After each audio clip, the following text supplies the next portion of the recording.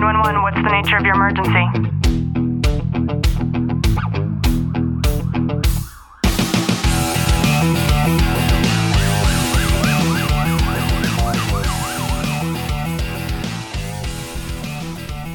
Welcome back to the Tactical Living Podcast. I'm your host, Ashley Walton.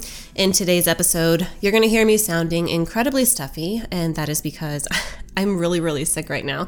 I actually can't remember the last time that I felt this sick, but I thought it was a perfect opportunity for us to just sit down and talk a little bit about something that I've been experiencing, and I know that as you listen to this, you can probably relate to it as well, and that is whether or not crying is actually good for you. So just sit back, relax, and enjoy today's content. Now, Clint and I had an amazing time with some incredible people going out to Las Vegas this past weekend, and we went to an event that my company, Leo Warriors, hosted a table for that was put on by the Wounded Blue, and it was absolutely incredible. But having said that, it was several days of just nonstop going for us. And this was one of those times where I have a lot going on right now in business and in my personal life. And it was really one of the last events of the year, almost like a hurdle that I needed to get over and then come back and take care of some additional things. We have our house listed on the market right now. I have a lot in the works with training programs and things that I'm working on. And it's just been a super busy time for me. And as luck would have it, I came home and I got incredibly sick. So much to the extent that I started to feel incredibly vulnerable over these past 3 days. And I'm not sure if that's ever happened to you before, when your body just starts to shut down and is acting as this indicative warning to you that you need to just stop and take it easy. And I think that it is almost like a sign from the universe telling me that it is important for me to really recharge, because I have so much that's up and coming before the Q4 closes for the year. And in saying that, what I noticed in these past 3 days is this vulnerability has made me want to cry at literally almost everything. And with that, the inner ego has started to come out, and I hear this self-dialogue telling myself not to be a little bitch and to stop being so whiny, and you're acting like a girl. And having grown up in a house with 5 brothers and me being somebody who is really a little bit more masculine than I am feminine, it's been really hard for me to kind of process and understand these feelings. So instead of being so hard on myself, I started to think on it. And I remember when I would be really sick when I was a little girl and I had my mom, one thing that comes to mind is just being cradled in her arms. And most of those times I can remember there being tears falling down from my face. And I think it was the comfort of having my mom and being so vulnerable and not feeling good, and her support and her love. And I'm very fortunate to have that in my inner circle, although I don't have my mom anymore. But I started to just sit on those feelings. And what actually happens when we want to cry like this for no reason at all, we might not consider it this way, but it's actually a defense mechanism for us. There's actually a very good reason why we want to cry. And what happens when we finally allow ourselves just this release and a good cry is we have oxytocin, and we also have endorphins that are released as a result. So these are chemicals, the feel-good chemicals that start to take place within our body, and then they help us to feel better.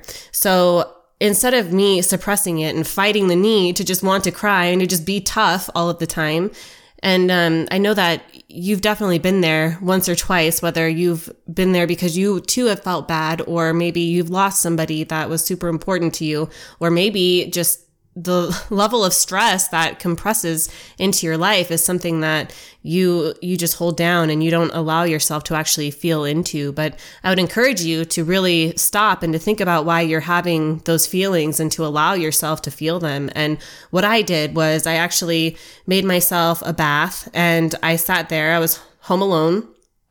And I just allowed myself to literally sit in the bathtub and cry. And when I thought I was done, it turned out that I wasn't done at all. And so I started to be very aware of my thought process and understand what it was that was coming to mind when these bursts of tears would start to come up again. And when I was done taking a bath, I felt so much better. And it was this release that I could actually, physiologically, I could feel the change taking place because of these chemicals that were swirling around in my body after allowing myself that kind of release.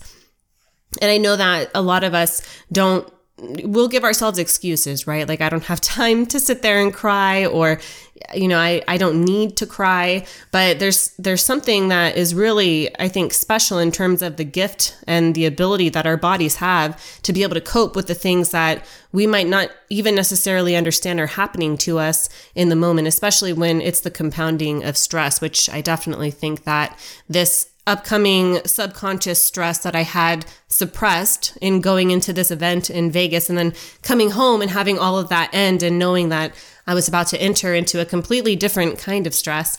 I really think that recognizing that in and of itself is important, because our bodies are this beautiful machine that, if we pay attention to it, will give us warnings and will give us triggers and signs, and it will talk to us if only we'll listen to it. And so I've really tried to allow myself to not be so hard on myself, to release those emotions when I need to. And that doesn't necessarily mean that we need to do it in front of somebody. However, I would encourage you that if you feel like you need that additional support, to tell somebody what you're going through and what you're feeling, even if it's not something that you quite understand in terms of why you might be feeling that way. And by talking and opening up, it might help you to better understand why you're feeling the way that you are.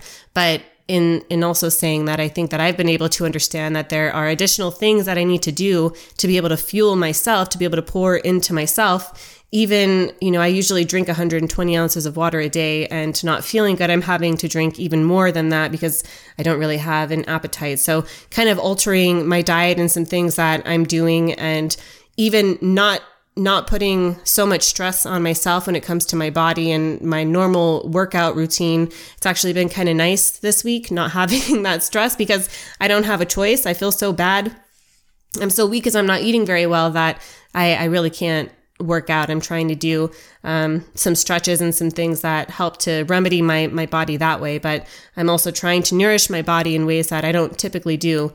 And that also includes doubling up on things like meditation. You would be incredibly surprised at just how much coupling the release of me just being able to let it all out and, let my tears fall, coupled with the additional meditation, has really helped. So I would encourage you. I know that the flu season's coming. I don't know if the flu is even a thing anymore. The CDC's website doesn't indicate that it is. But if you find yourself in the position where you're just not feeling good, maybe it isn't anything to do with you not feeling good physically. Could be something to do with you not feeling good emotionally.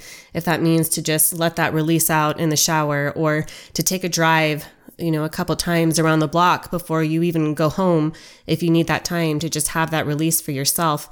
It's important for us to be able to have that time for ourselves and to feel like we're worthy of our own feelings, and to understand that it's okay to have those feelings. And we all, in fact, have feelings. And I hope that you've gotten some value out of this episode. If you have, please do me a favor, drop a review, subscribe down below, and know that I am sending you a long, tight hug from my home to yours.